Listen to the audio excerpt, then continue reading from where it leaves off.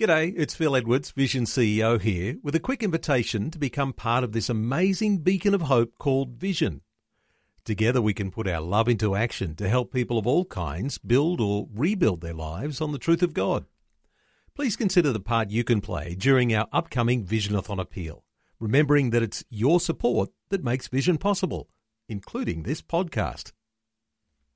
2020, bringing a biblical perspective on life, culture and current events. Weekdays on UCB's Vision Radio Network. Find out more at vision.org.au. And you're listening to 2020 on this Thursday morning. Now, CBM is arguably one of the world's most respected aid charities. Their work restoring the sight of people in the third world, though of course they do far more than just that, is something that changes lives for the better, for good. And they've a new captain at the helm of CBM Australia. That's Jane Edge, who officially took over this week. And she's joining me on the phone now. Jane, good morning. Good morning, Alan. You officially took over this week, but you have actually been with CBM for a while, haven't you? I have. I've been privileged to be part of the team at CBM for the last 2.5 years, about, and I joined the organisation in the role of Chief Operating Officer, so making sure that I understood how the organisation was getting the most impact for the effort it was investing and the donor dollar that's being invested with us. So it's been a great journey, and I've been really privileged to be part of building a strategy for the organisation for the next few years, which is all about reaching more people and promoting what it means to do really good disability inclusive development. What was it attracted you to CBM in the first place? That's a great question. I've been involved in international aid and development for over 20 years, and with a variety of different organisations. So I guess, as you do when you've been involved in something for a long time, you think you're fairly familiar with most aspects of what makes good development. And the thing that attracted me to CBM is the power of the partnership working that it does. What that means in practical terms is that we, in effect, leverage every dollar that's given to us.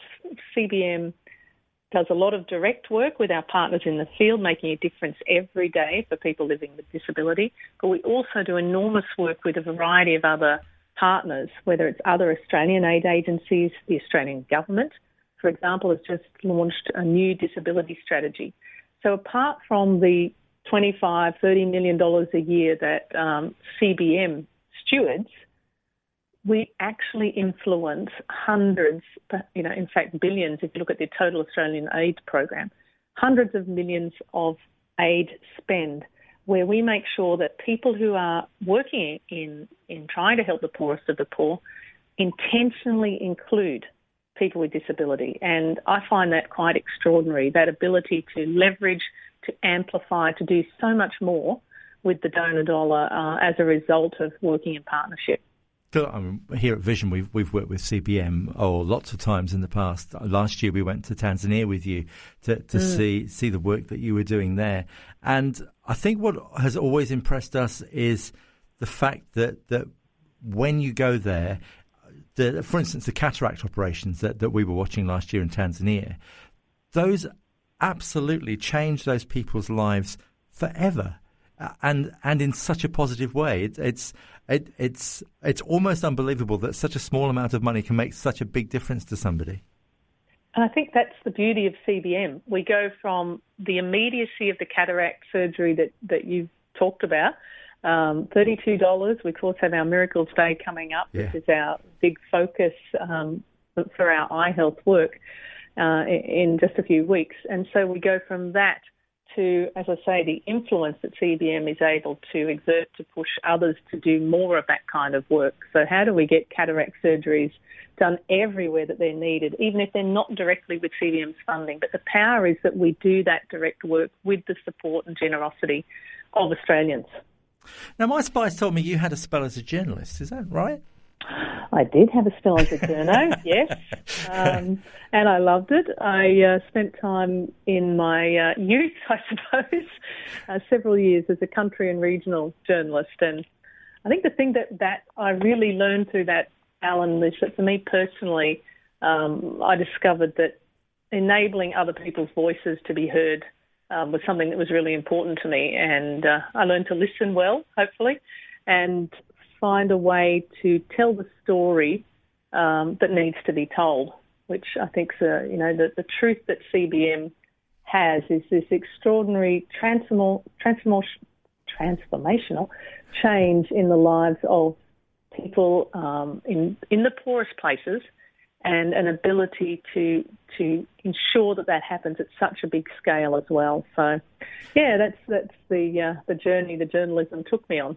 That's really interesting. Obviously, as a journalist myself, that the image that the public have of journalists is that by and large we're heartless and we're just out for the story. And it's interesting that it was actually journalism that led you into. I know you worked for Child Fund for a number of years. It led you into helping people rather than just reporting on people. Was that partly it? Was that as a reporter you saw there was a need and you just needed to do more? It's certainly a part of, I think for a journalist, you connect with the people that you're talking to, and I think particularly in country and regional press, you're part of a community. And that means that I felt personally a great responsibility to be part of that democratic process, to enable voices to be heard, to tell the stories of individuals and communities, whatever happened to be going on. And certainly, I think growing up then I had an awareness of what was going on around me globally. And so I felt very passionate about being part of that work, and took the first opportunity I could really to take my experience from journalism and move into the development sector. I'm going to hold you up to all my friends who say journalists are ratbags and say, look, we're not all bad. I think you find that there are a lot of journalists who have a strong social justice theme running through. That's my view anyway. Absolutely, mine too. Absolutely.